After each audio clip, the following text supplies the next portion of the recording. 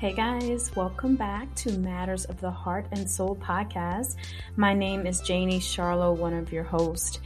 And on this podcast that you will hear coming up, we are talking about human trafficking. And we interview this amazing young woman who had an incredible story of survival and just overcoming and beating the odds, and where her story of human trafficking and sex trafficking at a very young age, the age of 7, she was being sold to men for sex by a family member. And we get a chance to interview her, and we get a chance to dig deep into her book. She is the author of A Diary from Hell, A Child Being Sold in America.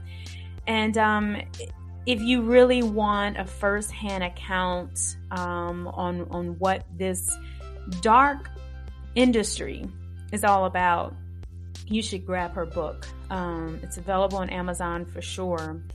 In this podcast, we love talking about love and spreading light, but sometimes you have to spread light on the dark things that go on. You know, that's how we gain awareness, and that's how we save other people. Okay. So the exact number of boys and girls that are being enslaved in the sex trafficking trade is difficult to determine, but I would say that about every 30 seconds, another person becomes a victim. And this is a very global concern, and it's $1 billion industry. There's billions of dollars involved in this trade. Okay. And when we speak to Teresa, she speaks about her book and her nonprofit right now, and how you can reach out to her if you yourself are being sex trafficked, or if you are also trying to get out of the adult entertainment industry, because sometimes one door leads to the next, as Teresa shed light on. And if you feel alone and you are scared, because there's a lot of fear in this, reach out to Teresa, okay? I also want to give you guys the National Human Trafficking Hotline phone number. That phone number is 888-373-7888. You could also text the word help to that phone number, and someone will get back with you. Also, make sure you find Teresa on Instagram. I think that she said that's her larger platform. And just reach out to her nonprofit, which is Hautes Talons Rouges, which for French means red high heels.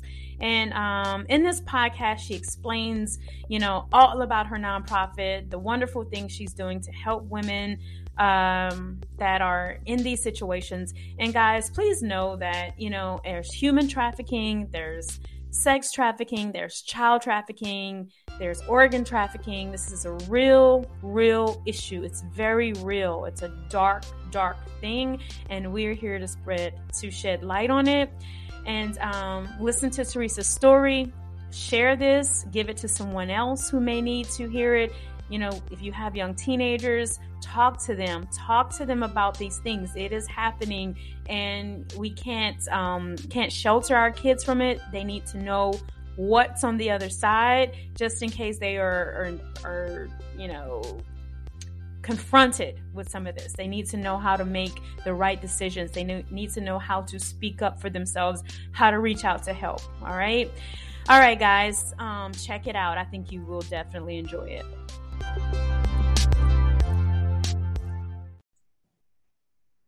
This meeting is being recorded. Hi, guys. Welcome back to another episode of Matters of the Heart and Soul podcast. This is Janie, and Russell, co-host. Hello, and everybody. Yeah, so on today's podcast, we're talking about human trafficking. And we have Miss Teresa Caldwell Jenkins with us. So welcome to the podcast, Teresa. Hi.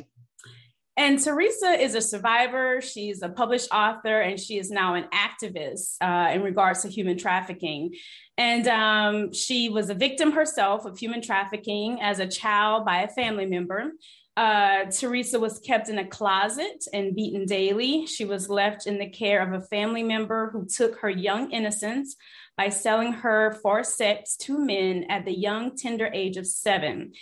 And she's also the author of A Diary from Hell, a child being sold in America. And the book is amazing. It has so many layers, and we really want to kind of just unpack it today. So Teresa, thank you so much for being here and for sharing your story with us and, getting some awareness out there.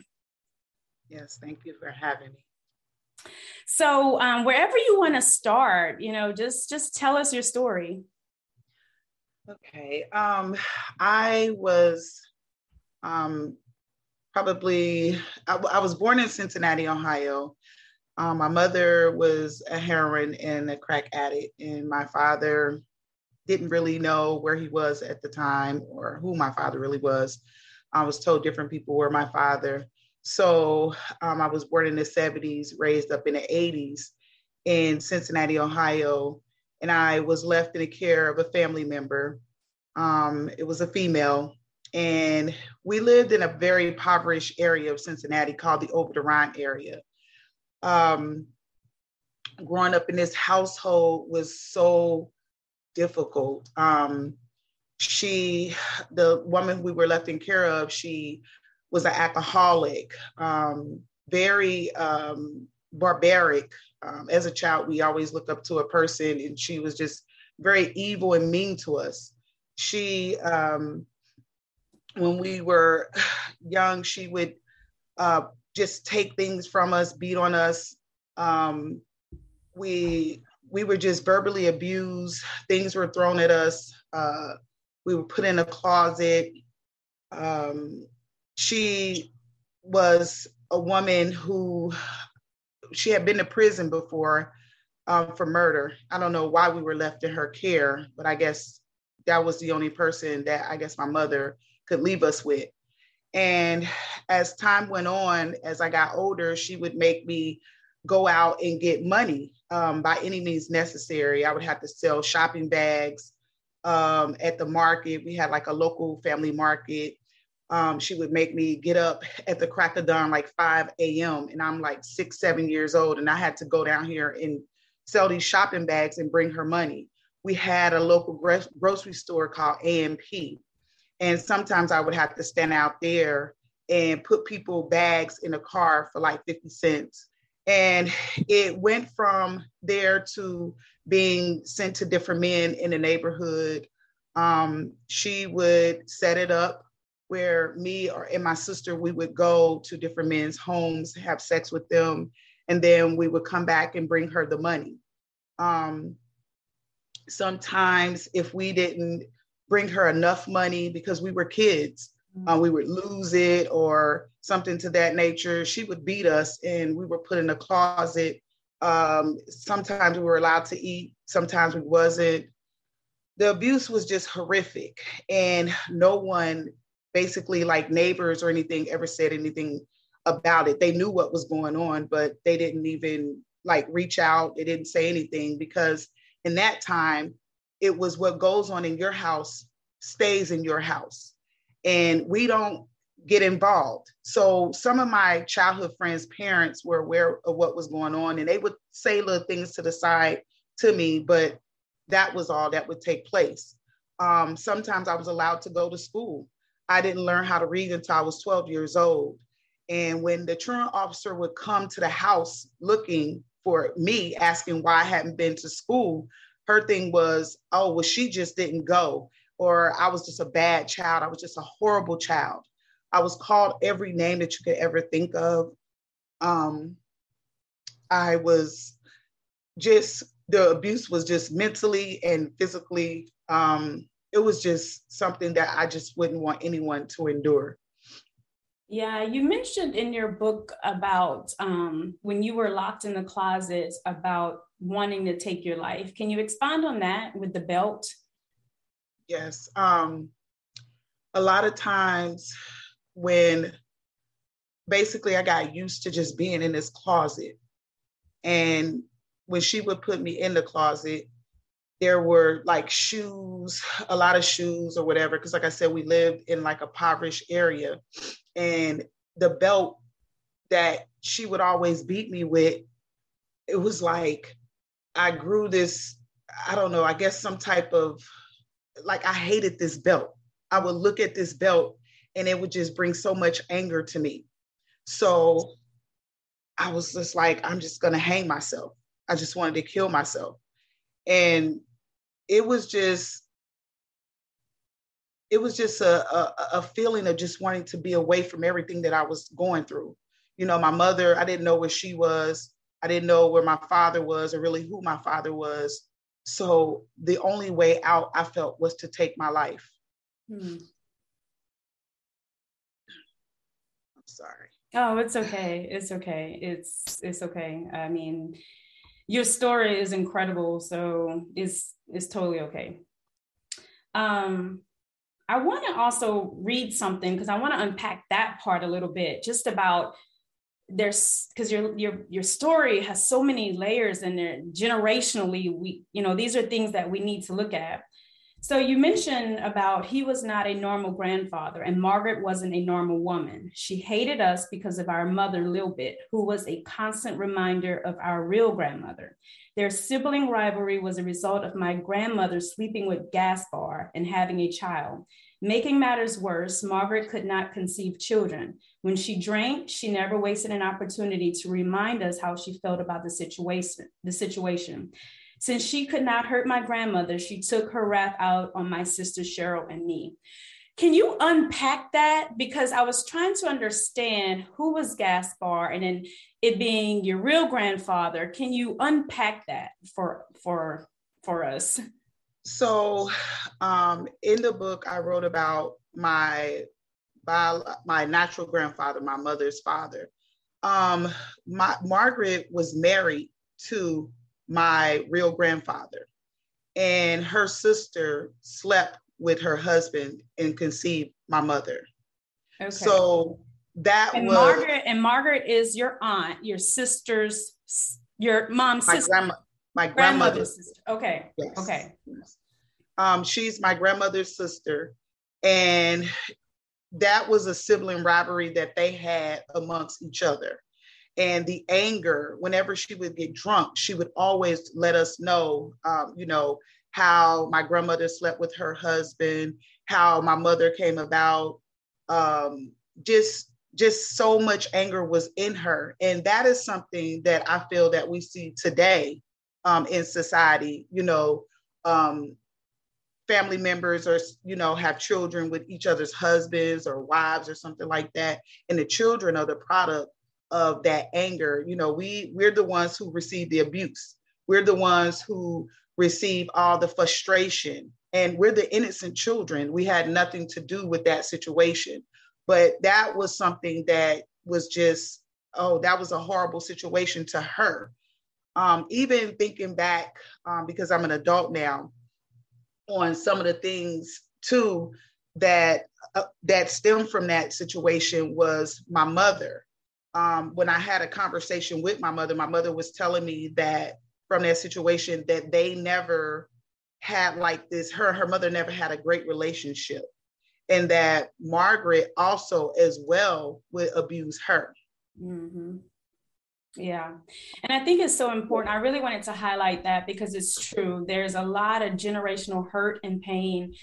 And the kids, kids come in this world innocent of the mistakes that adults make, and adults take their wrath and their rage out on these kids, especially like in your situation. So. Yes.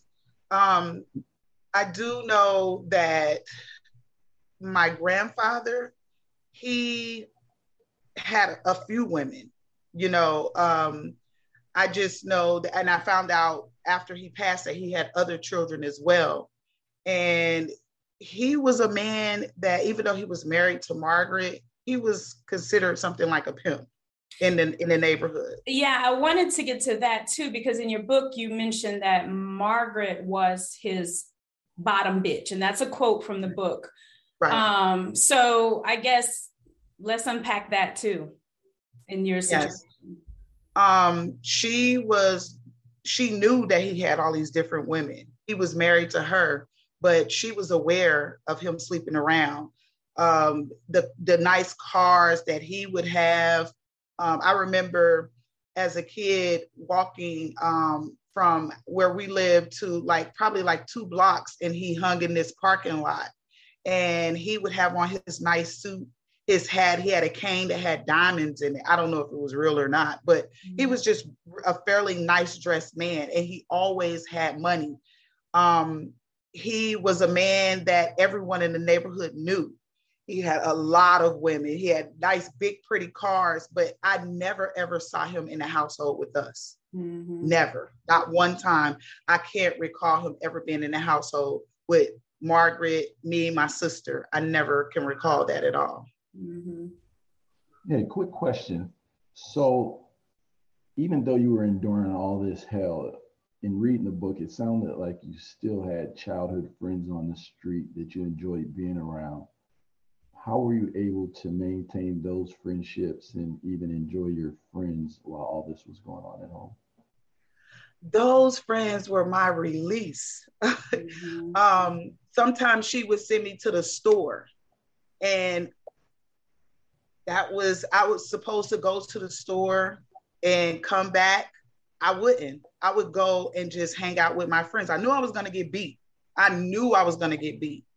But my friends, I didn't get my hair combed like a normal kid. I didn't have nice clothes and stuff like a normal kid.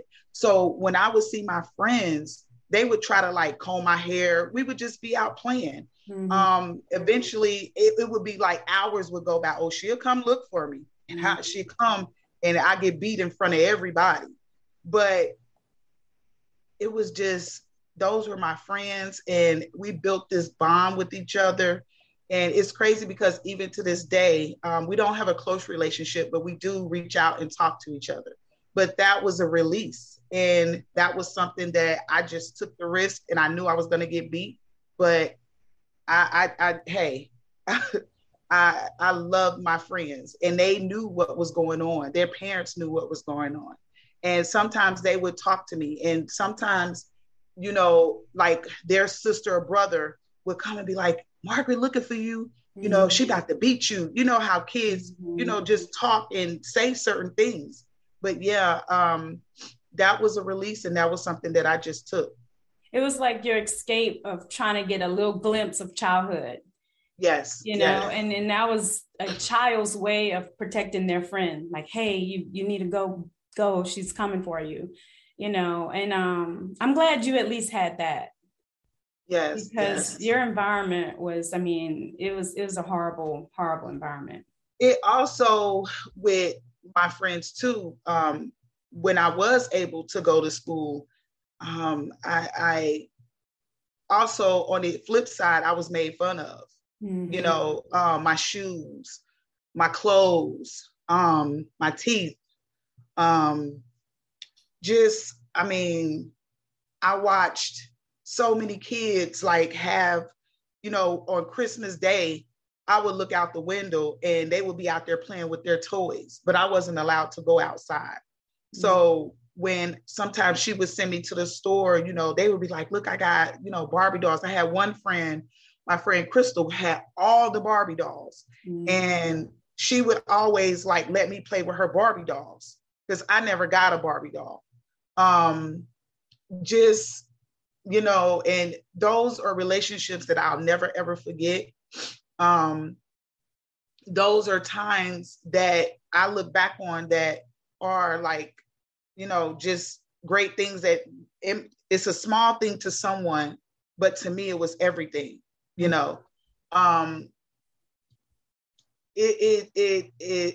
just, even when I think about it now, I'm sorry, it just brings happiness to me because that's all that I had. Even sometimes today, I suffer from PTSD, and with PTSD, you constantly go through the trauma over and over and over. Mm-hmm. And at times I think about, just the small things that I did have as a kid. we had I went to Washington Park Elementary, and we had a pool.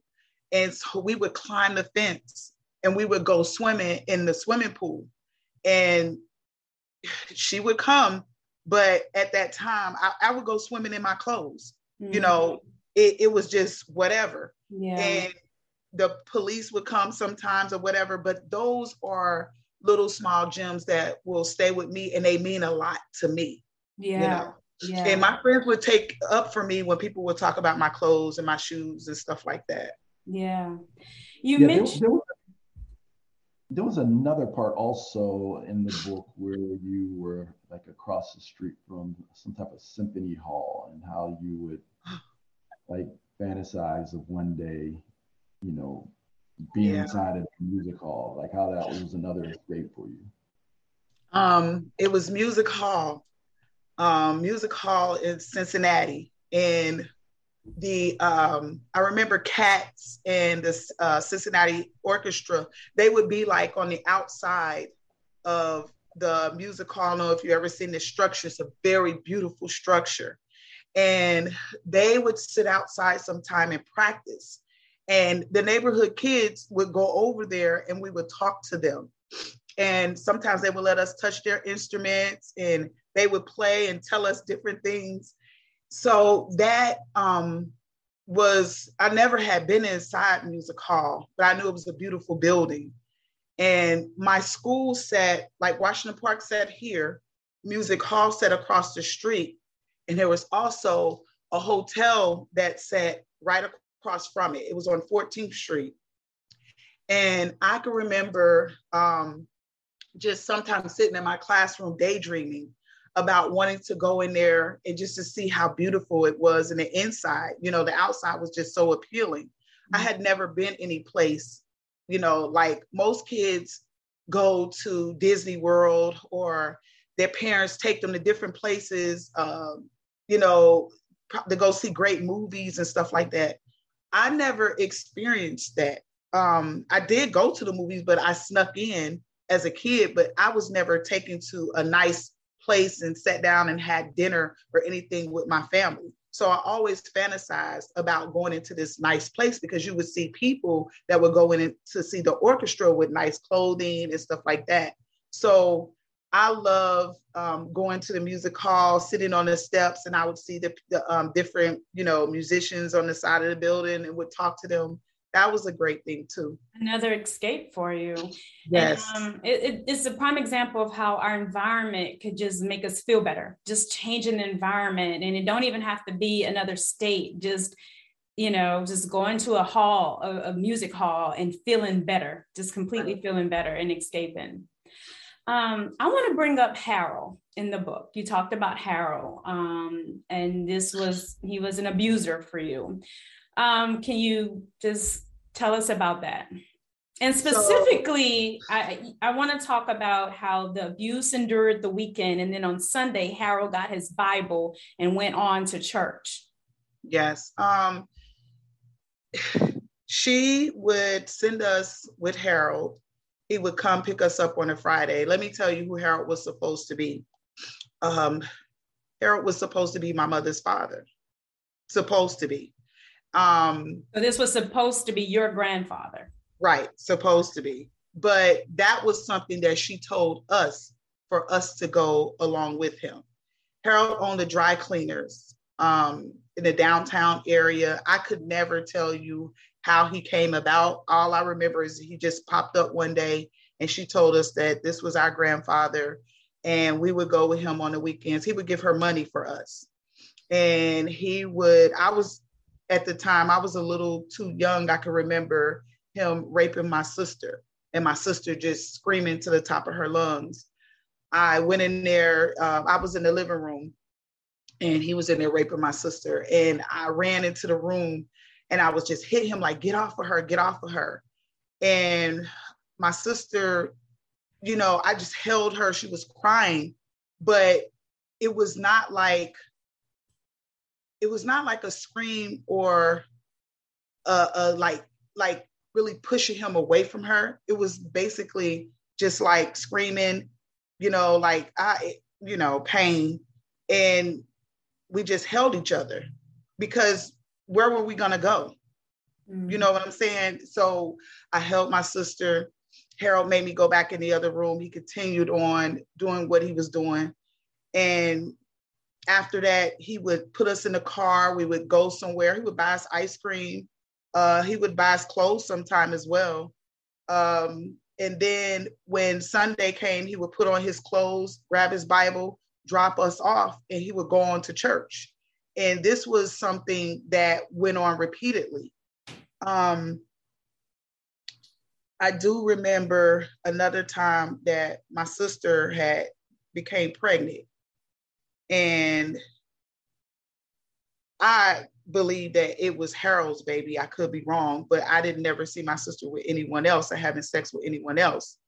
I think I was like 8 or 9 years old, and my sister had became pregnant, and Margaret had go downstairs and get the broomstick, the broom. And I'll never forget, it was a green broom. It was a wooden broom, but it was painted green. And I went downstairs and I got the broom. It was on the side of the refrigerator, brought it upstairs, and she made me leave. And I just heard my sister yelling, screaming, like a cry I never heard before. And probably like 10 minutes later, I didn't hear anything. My sister was Margaret came downstairs. I went upstairs because me and my sister had a close relationship. We went through this together. She was like my best friend. And I went upstairs. My sister was laying, there was blood everywhere. And I remember Harold coming to the house, and he took my sister to the hospital. My sister was there for probably like 3 or 4 days. And me being younger, listening, my sister was pregnant. I remember them saying that she had to have a DNC. And I didn't know exactly what a DNC was, but I do remember them saying that she was pregnant. And looking back, and just even as I got older, understanding, I know what Margaret did, you know.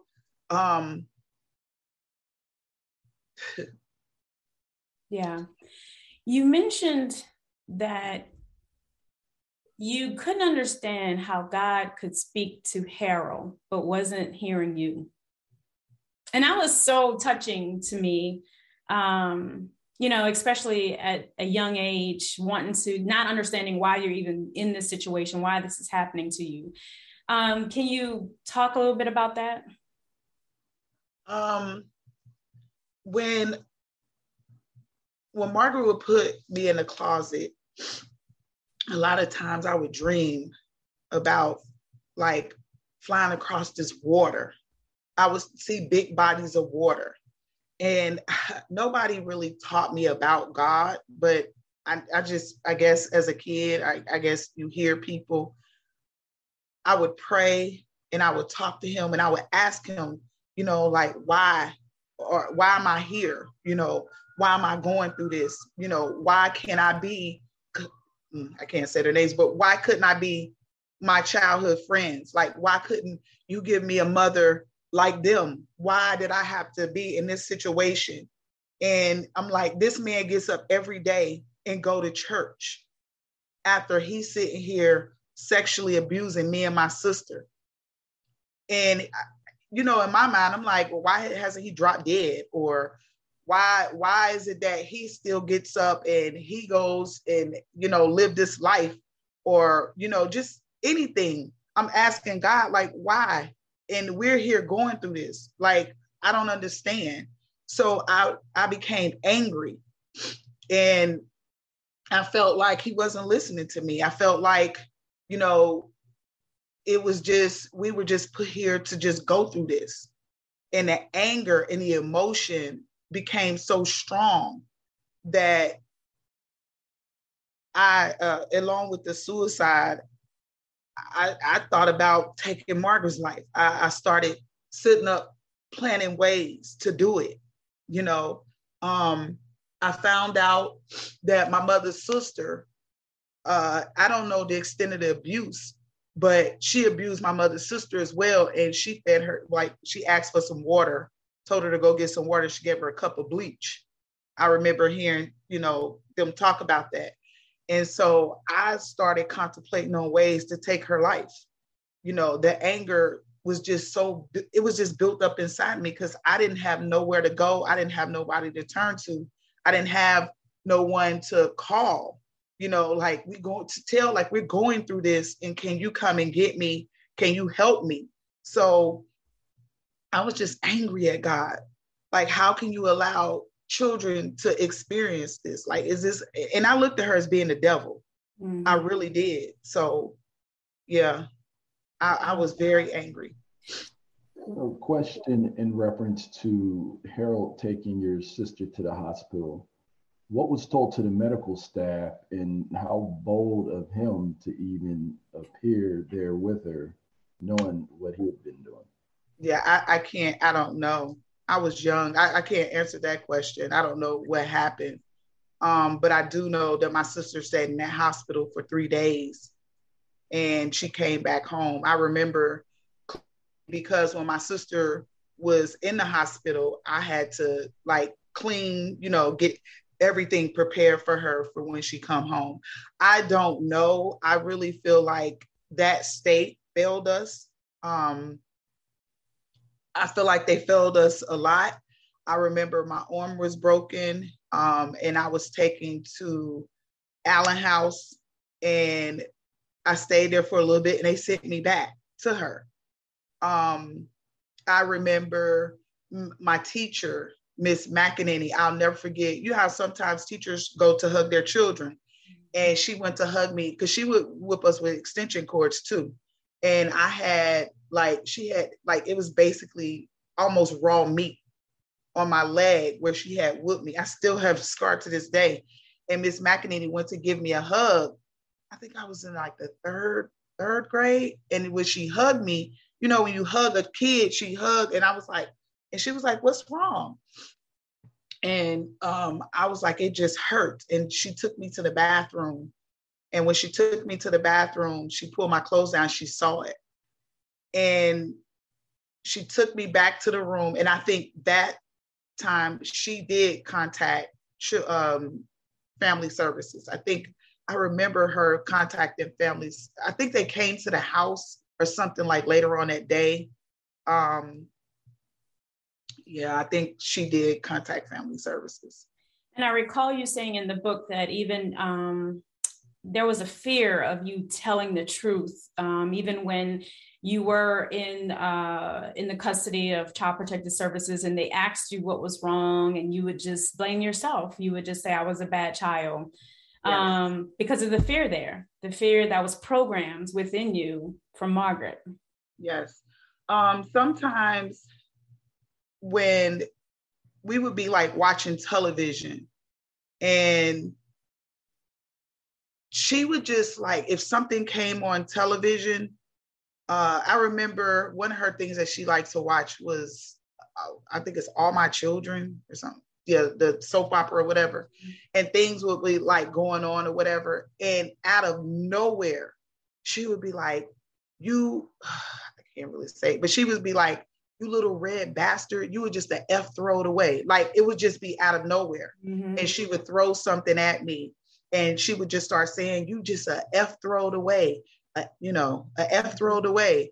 And I would just be looking at her and she'd be like, oh, you looking at me? Oh, you looking at me? Mm-hmm. And it would just turn into like just a horrible situation. And so I started feeling like, okay, so maybe all of this stuff is my fault. Maybe it's my fault because my mom and my dad is not here. Maybe I did something wrong. And so maybe I am this bad kid, and I would try to think like what it was that I would do wrong. So when she would send me to the store sometimes, I would take like some of her change and I would buy a card, like a greeting card that say, I love you, because I felt like that, maybe if I did something like that, maybe she would stop. Maybe it would prove to her that I wasn't a bad child. Yeah. And that would sometimes turn out to be a disaster because she would take the car, tear it up, and she'd be like, "You spent my money. You spent my money on this." I just did everything I could to, try to please her at times. And sometimes it would work, sometimes it wouldn't. Yeah. So fast forward, I know you eventually escaped. You eventually was able to leave. And I know you pretty much was on your own for a little while. Tell us about that, just kind of living out there by yourself. Tell us a little bit about that. I had ran away. I got away. And it was crazy because I wasn't that far away from the house. There were abandoned buildings that were like around the corner, and they had been abandoned for years. So I stayed in the buildings. My friends knew where I was. The police was looking for me. We had a store called Kroger's on Vine Street. And I would go to the Kroger's and I would steal food. Sometimes my friends would they would see me or whatever. They'd give me like bags of chips. There was a store that was down the street from the building that I stayed on Elm Street called Ma Bell's. It was a little candy store.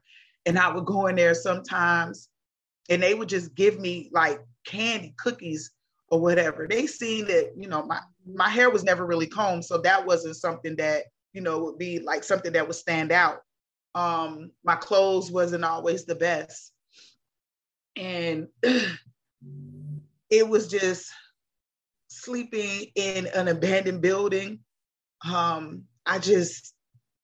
felt like I was free. I was scared at times. It was rats. It was sometimes dogs or whatever. I just did what I had to do. I was scared a lot of nights. And I can remember having a little small area to go to the bathroom in. All of it was just something that was mental, that really, to some, it would be a horrible thing to go through, but I was at peace. I wasn't getting beat on anymore. Mm-hmm. I wasn't being cussed out anymore. The darkness I was used to. So that wasn't something that was hard for me to get past, but it was just feeling like I was free, even though I was in a nasty situation, a trifling situation, but I still felt free. Yeah. I just, every day I would go to this Kroger's, I would steal. And the people that were at the Kroger's kind of knew me a little bit because remember, I had to stand at grocery stores to put people bags in the car. So they really didn't kind of know what was going on, but they kind of in a way did, because there was this man, Mr. Slim. I remember him seeing me one day. And I think he was the one who told her where I would, I seen her up at Kroger's or something, because he said it to me too. He was like, your mama looking for you, because we would call her mama. Mm-hmm. And I was like, she not looking for me. He was like, yes, she is. She been looking for you, and I would get on away from there. There was an ice cream store across the street from there. And it was this girl, it was Black owned. I remember that. And I would go over there and stand at the window sometimes. And she would come out sometimes and talk to me. She was a little girl. I can't remember her name, but sometimes her grandmother would give me a free ice cream. Mm-hmm. I would just walk. Cincinnati's not a real big city, but I would walk the streets, walk around, just everywhere, just walking. Mm-hmm. And when it started getting dark, I knew I had to go back to the building. I had met 2 other girls in the streets that were on the run. And one of the girls, I guess that was her MO or whatever. And she was teaching me how to do other things like steal clothes out of a store that we had uptown. And I just survived. It became I did what I survival. had to Yeah, it became survival. do. Yeah. So how did you get, because then at 19, you ended up in Atlanta. Tell us that transition. And then you met someone here in Atlanta at 19 in the book named Tony that introduced you to adult entertainment. And then let's move into your activism and how you got that part, how you got to that part. So I ended up getting caught at Kroger's stealing, and they sent me they contacted Margaret or whatever. And I can remember Margaret telling me that I needed to tell these people that I needed to come back home because she was getting a check, like a welfare check. And I wasn't doing it. I was just like, I'm not going back, having that taste of freedom and not being abused while I was living on the streets. It changed my mentality to, I can do this on my own. So I ended up being sent to Beach Acres, which was a Protestant orphan home. And it's like a big old college, I guess what campus, and they had different cottages. So we all stayed in these different cottages. I ended up probably staying there for like 3.5 years. I went into a foster care. The first foster home I went to, still keep in contact with my foster brother, love him to death. I stayed there for a while and I ended up running. Then they sent me to another foster home, which I kept in contact. Did you run just to get away, or were you having some issues in that home? I wasn't having any issues in the home, like really bad issues. I think it was more of not being used to a home environment. Love Carol to death. Not being used to a home environment, not being used to structure, not being used to, getting up, sitting at the table, eating, not being used to just seeing a family. Like, they were a family unit. And when I would see that, I would get angry. Like, I would get so angry and so upset. But I took to my foster brother. He was really, like, at first I thought he was the meanest person because he really didn't say too much. It was another girl that was there, and she had an adopted daughter. And he kind of was just like, like, who, how young boys can be. But he had a dog, and I loved the dog. And so that's how we connected, through the dog. And ran from there, went to another foster home where it was just me and her. And at that foster home, I kind of like flourished a little bit. I think because she was able to give me that one-on-one attention, and it was just her. I had no other kids around. So I kind of flourished a little bit. I went to school. My grades started getting better in school because I was behind because I didn't learn how to read till I was 12. And the system came in and said that her relationship with me, like, she was just like, I guess they were saying that she was too close to me. So they removed me and put me I went back to a place called Lighthouse. I was there too. Lighthouse was a runaway shelter. And Lighthouse, I was just like, I got to get out of here. So during the day when you're supposed to be at school, I went back to where I'm from, and I met a guy, and he was older than I. And I was just like, hey, I'm going to do what I got to do to get up out of here. And I had a couple of girls were there, and they were talking about being emancipated. And they were telling me about it. Like, you have a baby, you can get emancipated, and they can't do anything to you. And I'm like, for real? You can have I didn't know anything about having a baby. Mm-hmm. So I met this guy, and I really didn't know too much about him.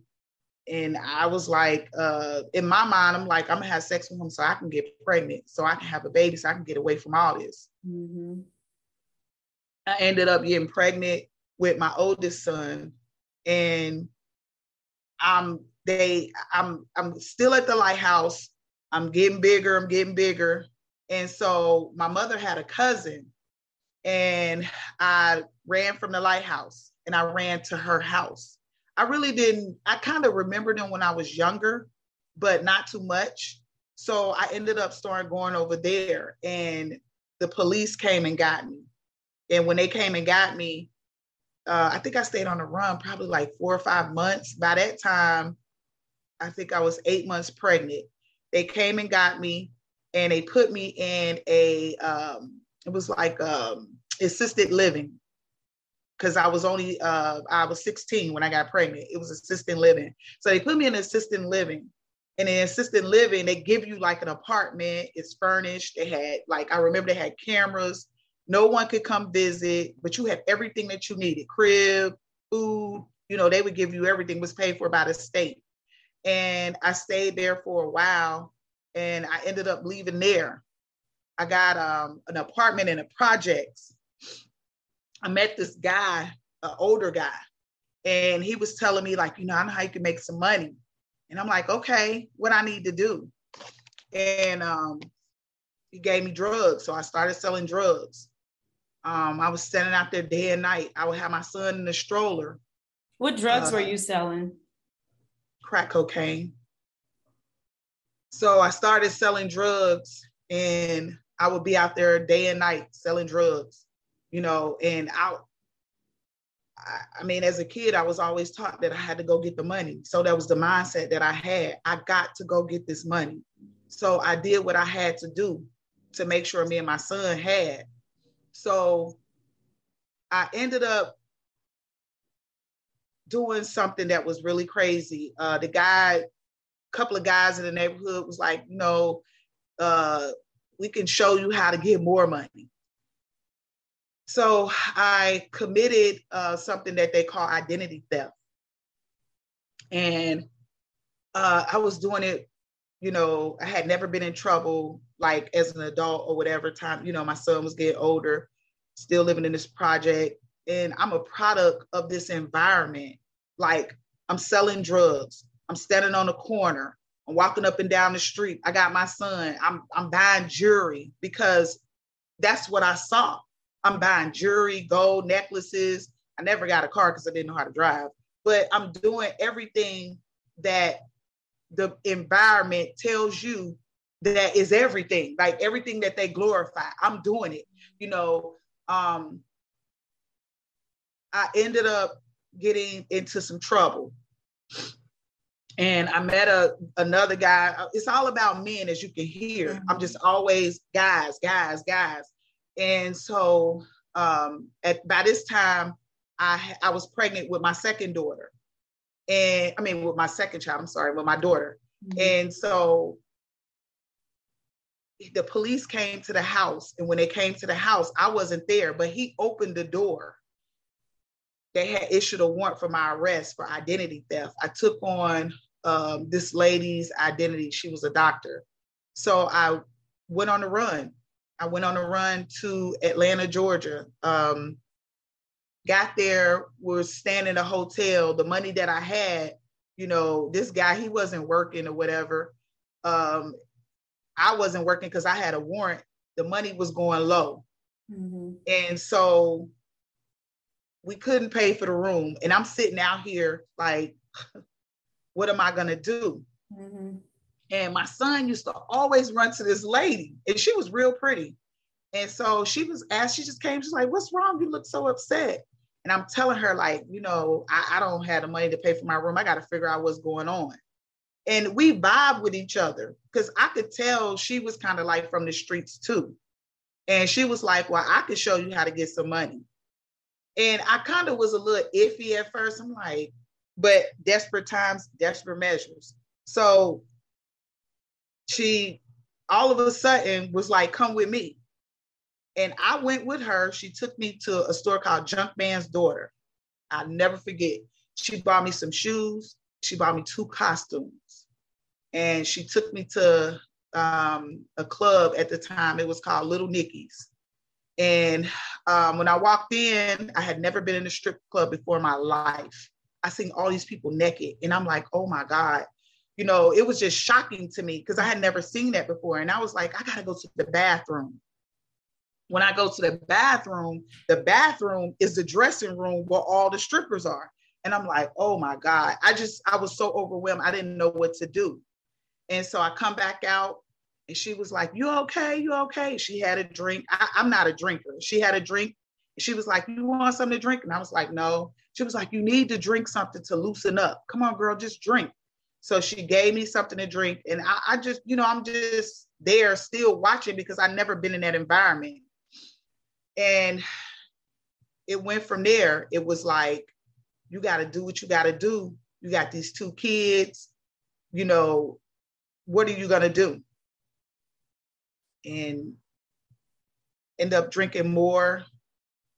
And she took me in the back. I got dressed and I went out there and I was just like standing there because I didn't know how to like dance, you know, like they do in the strip club. And I'm watching the girls.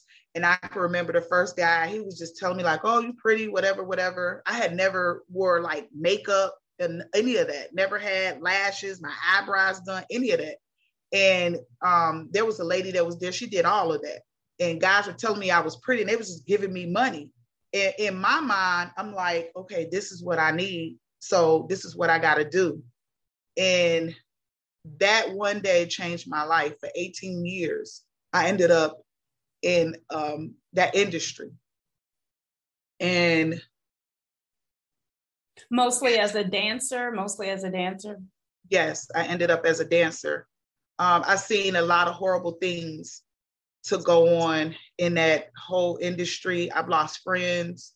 As time went on, you know, my mindset changed to where I got to get this money. Mm-hmm. I got to get this money. It wasn't the same mindset as a child as I got to get this money. It became where as I was a kid, I knew I had to bring like $5, $10, you know. Once I got into that industry, it was like, okay, my quota for today is 4,000. You know, I got to get this money. All of it came together because it was instilled in me as a kid that I got to get this money. Mm-hmm. And so as time went on, I just became a natural with it. And as time went on, I started resorting back to the things that I was taught as a child. And women that work with me, they knew, you know, what I was out there doing. I was just getting money. I'm like, I got to get money. I got to do whatever I got to do to get it.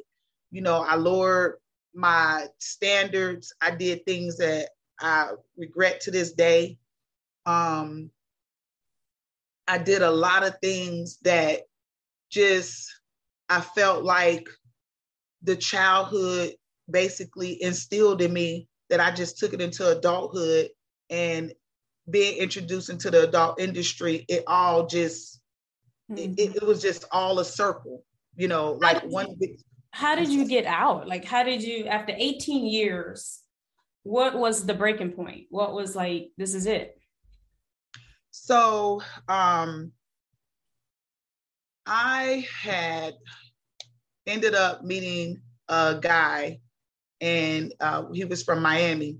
We ended up getting married, and he was in a club. He was in the streets too. Wasn't a great situation. I went through a lot of domestic violence with him. He ended up being sent off to prison. I ended up with my youngest son, and we both had that street mentality. So we're living in Atlanta. Like, this is like the early 2000s. You know, we had a house in Stockbridge, and African Americans then at that time wasn't living out there. But he's in the street and I'm in a club. So he had asked me to leave the club, but he was still continuing on doing what he was doing in the streets. So I tried to focus on school. So I went to school while I was pregnant with my son.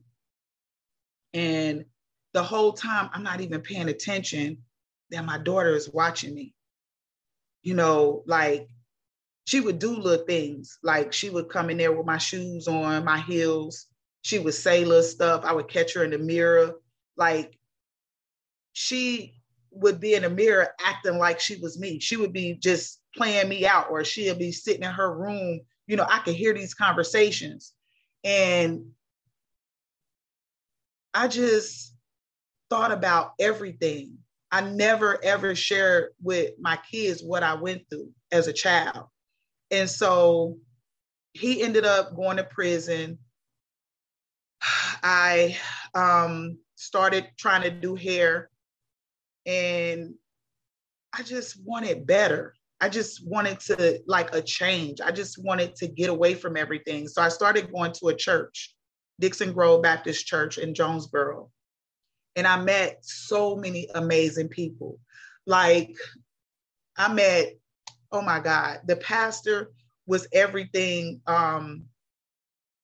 Just the different women, they were a different caliber of women. They were like women that had been through some things, but they were women who was basically telling me, like, it doesn't matter what you've been through.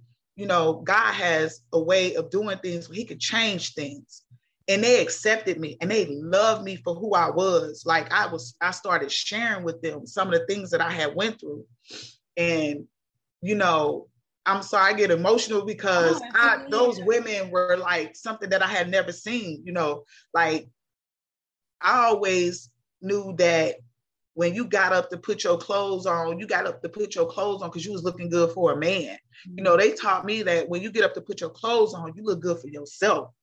And so I watched them. I saw how they lived. They had jobs. You know, they were doing well. And so it put a change in me. I'm like, I want my life to be different. I don't want God to come back and I'm sitting here doing all this. You know, I want a life that is pleasing to God. And things just start changing for me. I got away from that environment. I removed all the friends that I had. I just stopped being around them. I started going to this church. I got in a choir. I started singing in the choir, praying, just trying to do everything that was right. Mm-hmm. And things just got better and got better and got better, right? So I hit a bumpy road. And when I hit a bumpy road, I went back to the club. And when I went back to the club, that was the worst. It was really bad. At that time, I started working at Pinups.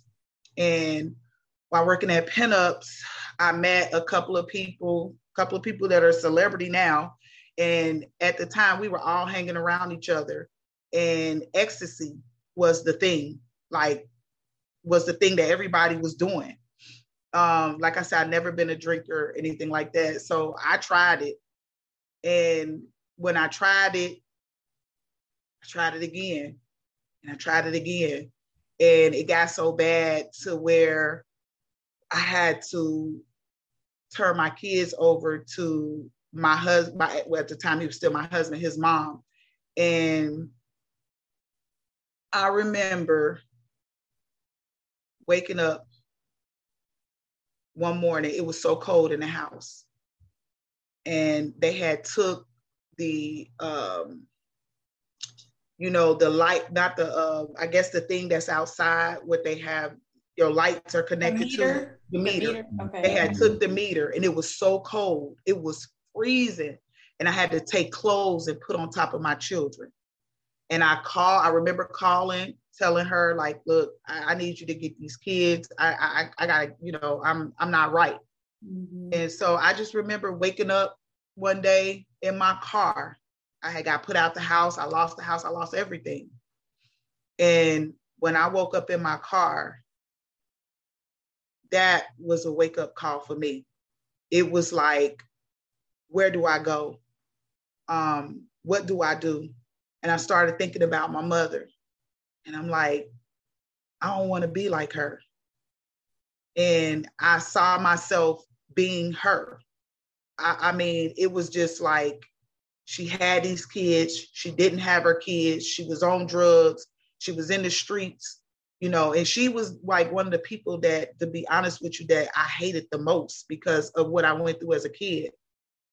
And from that day forward, I decided that I had to get my life together. And so I remember I told you I had went to school. I went and got everything together, went back to my school, telling them that I needed help. They helped me put my resume together, find a job. I ended up staying with someone. They helped me get on my feet. The thing that is so amazing to me is that I never had to go to no rehab or anything. Mm-hmm. I just completely stopped. I went on and life just got better. It got better. It got better. I prayed. I got back into church. I kept myself away from these people. I just disappeared off the map. When I disappeared off the map, I went on with my life and I worked on the relationship with my children because they were angry. I had to share with them what was going on. And when I told them what happened to me as a kid, they were in a state of shock. Like, no, this didn't happen to you. I'm like, yeah, this happened to me. And I ended up showing them pictures and they just couldn't believe it. And so I was like, I got to tell other people what I've been through so that they can understand how this can happen and how they can come back. You can still go through everything in the world and you can make it out and you can still be a strong person and you can help others. So that became my mission. My mission was to help other people. So I remember when I first got Gmail and I was just playing around with it and I saw where you could send emails. So in the draft part, I wasn't like a great writer. I would just, things that would come to me, I would put it in my email and I would email it to myself. And so 10 years, it took 10 years to write that book. Wow. I just did bits and pieces. And when I got it all together, and I was constantly praying in the midst of all of this, I'm like, God, you know what I went through. I know you never left me. I've been through I'm so amazed that God has not left me, even though I know he won't. Just being mad at him some days, cussing him out, telling him, forget you. You just want me to suffer, and then the next minute, oh, okay, Lord, I'm sorry for saying that, because he has an unchanging hand, and I wrote the book. I was so afraid after I got it all done. I looked at it, I was so amazed. And I was like, you know what? I'm going to go ahead and release this book. I know people going to look at me a different way. People going to say all type of things about me. I released it in 2017 on Kindle. When I released it on Kindle, I got an email probably like a month later from Amazon saying that I was number 2 to Michelle Obama's memoir. And wow. I was like, wow, look at God. Yeah, I was like, wow, this is unbelievable. And so I put everything in my book. I told the truth, what happened to me. I knew that it was going to ruffle some people's feathers. I knew some people was going to get mad. My mother, I told the truth. Yeah. And she has reached out to different TV shows. They've reached out to me. My mother said that. So is she still alive? Because I know in the book, it mentioned that you had heard she had died. Yeah, I was told that she was dead. Okay. I was told that she had HIV and that she had died. That's what I was told. Okay. And eventually I found her in 2001. And it was crazy when I found her. It was like 3:00 in the morning on anywho.com. I called her phone and she didn't know who I was. She thought I was playing on the phone with her and she hung up. And I was like, wow.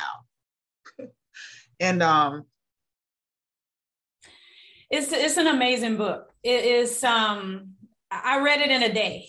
I read it in a day because I was just so drawn in by it. And it's a lot of layers. So well done. Self-published, well done.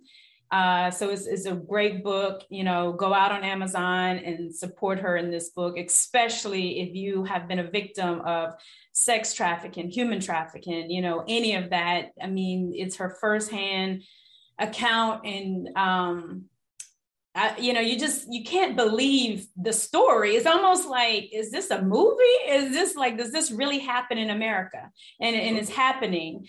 And can you tell us a little bit about your nonprofit right now? Oh, so one of the things that I love when I was a dancer was red high heels. Like, dancing eventually became mentally this. When I wasn't doing the other stuff, I would get on the stage and I didn't even see the people out there. I love to put on these red high heels and I would just dance. And it just became like where I would disconnect myself from everything that was around me.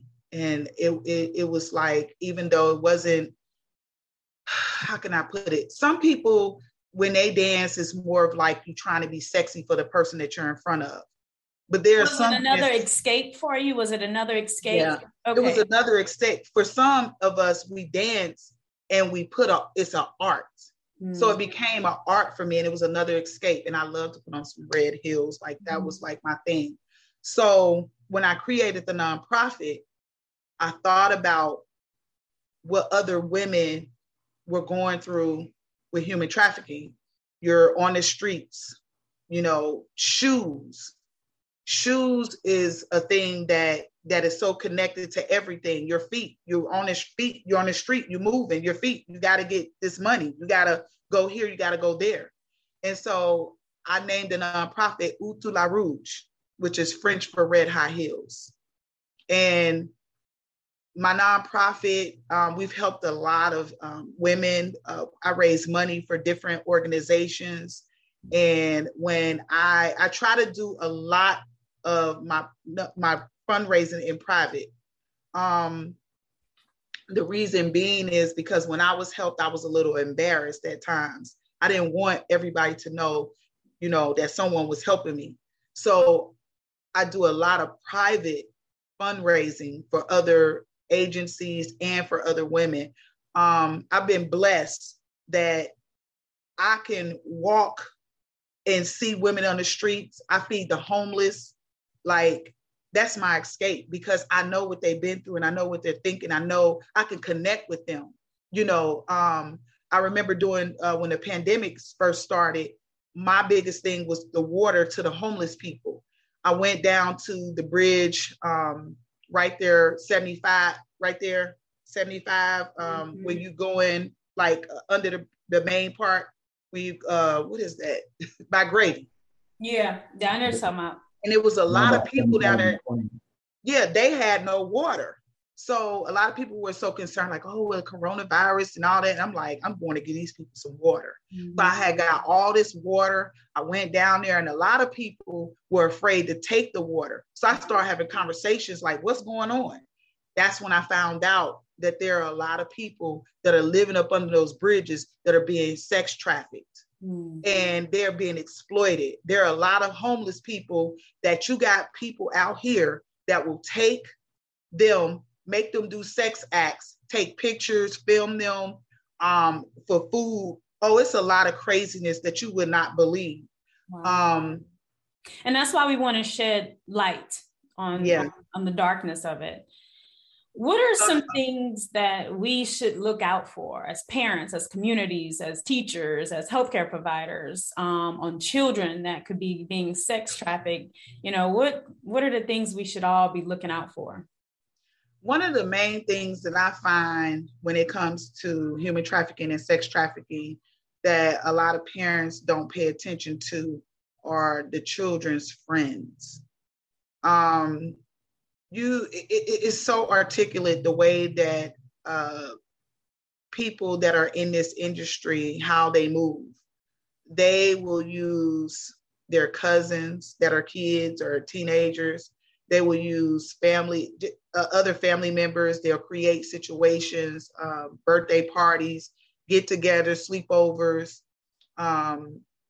Before a predator attacks or moves in on a teen or a child or even an adult, they always watch them.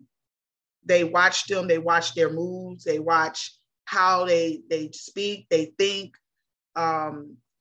That's something that you really have to pay attention to. And even our family members, as we know, you have to just be aware of everything that your children are doing, especially social media,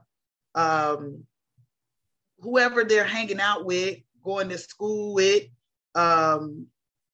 even the teachers, even the clergymen. It's sad to say it, but we've seen that they're everywhere. Mm-hmm. I feel like certain scenarios and certain situations, I know with my kids, they were never allowed to go and spend a night over anyone's house. I don't care who it is. They can come and see you, or we can all go together, but they can't, there's no spending the night over no one's house.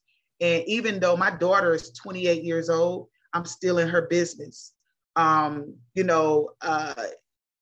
got a lot of relationships out here now where there are women that are the predators, and you have to just, pay attention to that. Remember back in the day, a female was that female that was, oh, so sweet. And if you had a problem, the kids always ran to the women. Well, now there are a lot of women predators. There are a lot of women that will get you or your kid and they will bring you to a man. That's what they use. We have to be careful even with the type of music, just different organizations, because every organization is not right. Some of them are just mirrors to what's going on behind. Mm-hmm. I learned that too in the adult industry. You would be surprised how it's so easy to just, sex sells everywhere. Mm-hmm. And you would be surprised how easy it is to meet a person and talk to them in 15 minutes. You will see that they're on a whole different level. They are into some things that you just wouldn't imagine. Atlanta, we have Earwax, we have all those different, clubs or whatever. And those are like secret doorways to other lifestyles. Mm-hmm. As far as the parents as well, they need to basically just sit down and have conversations. Make sure that they open up that leeway to where a child will feel comfortable to tell them anything. That's one thing that me and my daughter, we have a relationship like no other. I was dating a guy, and the guy gave my daughter $100, and he didn't tell me. My daughter, in front of him, Mom, he gave me some money. We have that type of relationship. Yeah. And I'm like, what are you giving my daughter money for? You don't need to give my daughter anything. I give my daughter. Mm-hmm. So, just making sure you have that type of relationship with your child and believe your child. Don't ever make them feel like that they're lying. Mm-hmm. Investigate. Investigate. Always believe your kids, put them first. Never make them feel like they're an inferior or they're lying or that they're making something up, because at that very moment, that's when you can lose that trust forever. Mm-hmm. Russell, did you have anything? Wow, I'm like sitting here speechless, but I do want to add something. First of all, I commend you for being so brave to tell your story. Thank you. I'm sure it's going to help thousands, if not millions of people. And people have to take this serious. We've mentioned it several times on the podcast that there are a lot of people popping up missing. Oh, yeah. Women and children. And that this human trafficking thing has reached epic levels. It's estimated that it generates some $200 billion annually.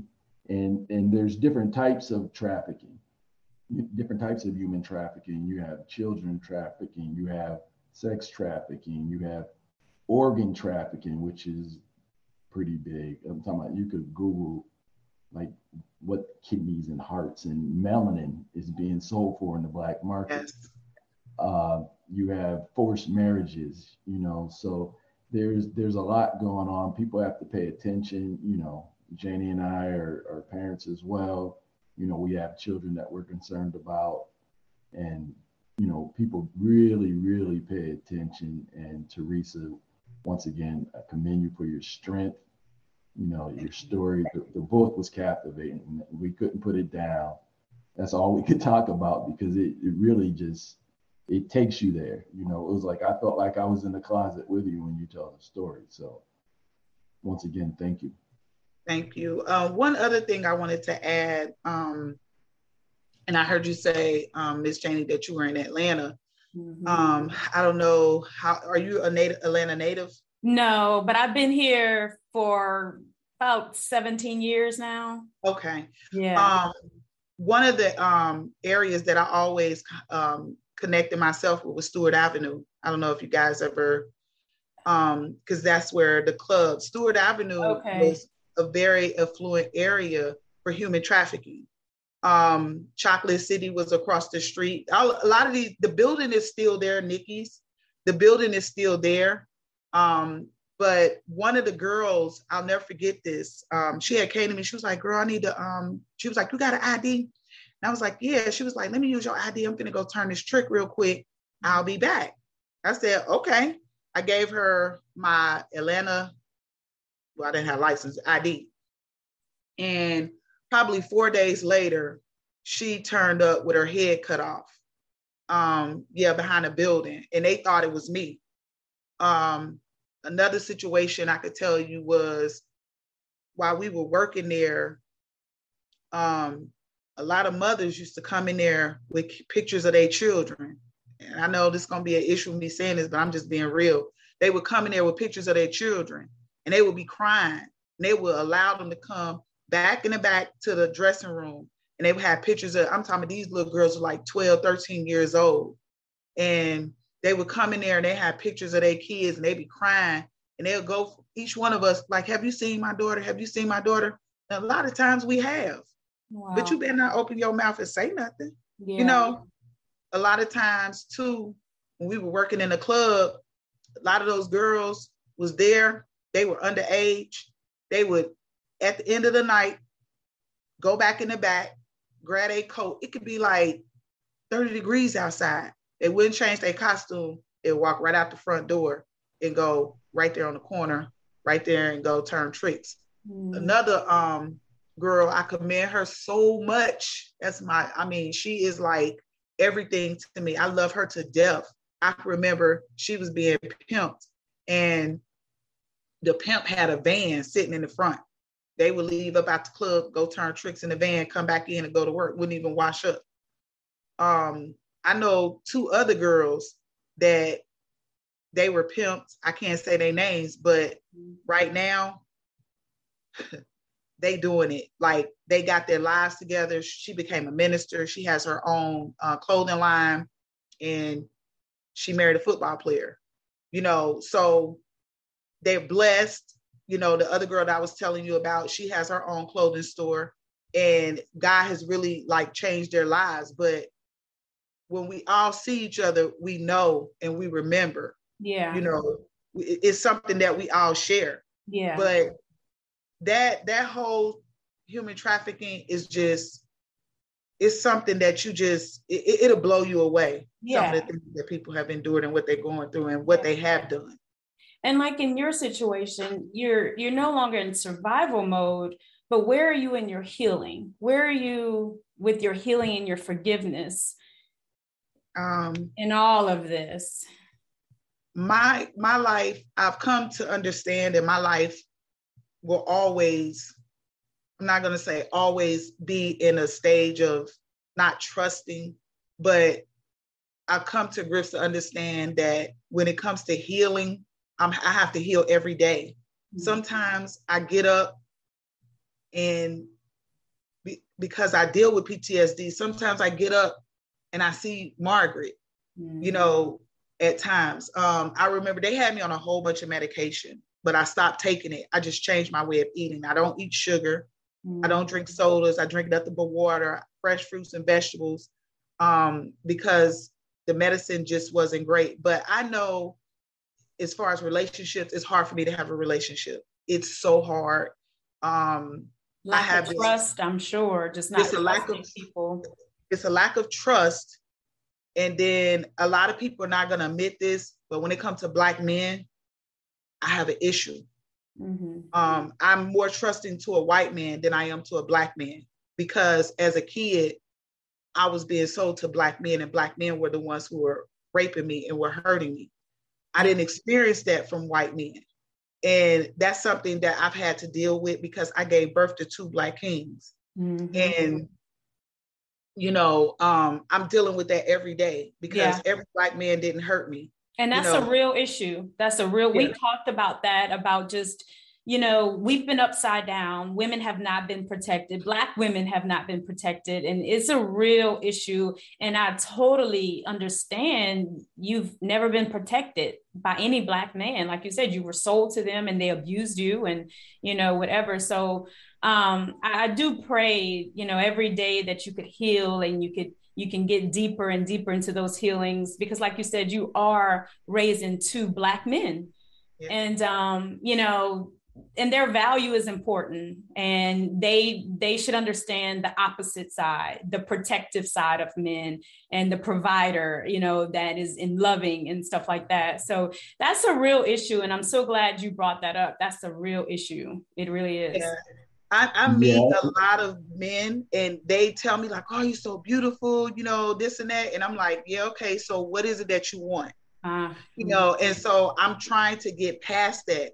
I'm trying to learn to trust my brother, because there are some great Black men out here. I'm talking about awesome Black men. I see them every day, and I'm like, well, maybe that's the way that they feel for, that person, that woman, she was lucky, and I am an Eastern Star.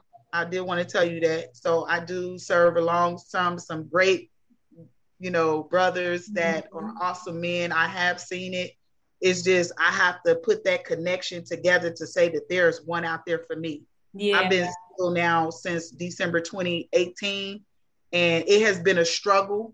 I'm content with being alone now, but I know that I don't think that that's the plan that God has for me. Yeah. You were going to say something, Russell? I like to touch on that, and thanks for being honest about what you've gone through in your opinion of Black men at this time. But there are some great Black men out there, and I can vouch. But I think it ties into like people touch on Black violence, right? Yes. Like maybe close to 90% of like violent crimes, et cetera, on Black people are perpetrated by Black people. But if you look across the races, the white race, like 85% of white crimes are committed by white people, Latino, across the board, 85-90%, they're done by their own people, because 9 times out of 10, people know their perpetrator. 9 times out of 10, they're in the home, Right. Like during COVID, the saddest part is when people were quarantined, they're probably sitting across the table from their perpetrator. Wow.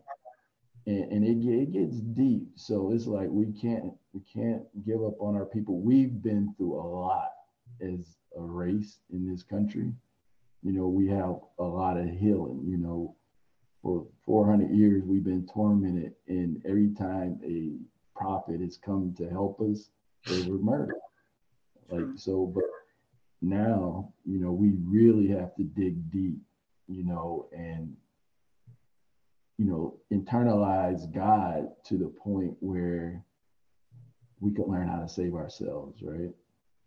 So, but yeah, I think there's definitely somebody out there for you. As long as you continue to heal, you're going to vibrate and bring that type of person to you. When you were down and out and you were vibrating lower, you brought in what you were vibrating at. We don't get what we want, but we get what we are. Right. You know what I mean? So there's definitely somebody out there for you, whether they blue, purple, red, green, black, white, there's definitely somebody out there. Yeah, that's good stuff.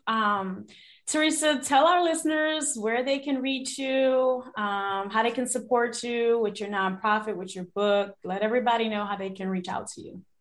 Well, I am on Instagram as Teresa Jenkins, ATL. My book is on Amazon, Barnes & Noble, Target, It's on Takealot in South Africa. It's been outsold everywhere. It's on eBay. You can also Google me, Teresa Caldwell Jenkins. My nonprofit is called Utu La Rouge. We are a 501(c) nonprofit located in Atlanta, Georgia. Awesome. Russell, did you have anything else before we close out? Yes. Will you please share with them what the hotline number is for human trafficking? So if anybody out there, if you're going through this or anybody else that's going through this, please reach out to the hotline and offer help. Can you read that phone number off to them, please? I have it if you don't have it. It's the National Human Trafficking Hotline number is 1-888-373-7888. You can also text help to this number as well.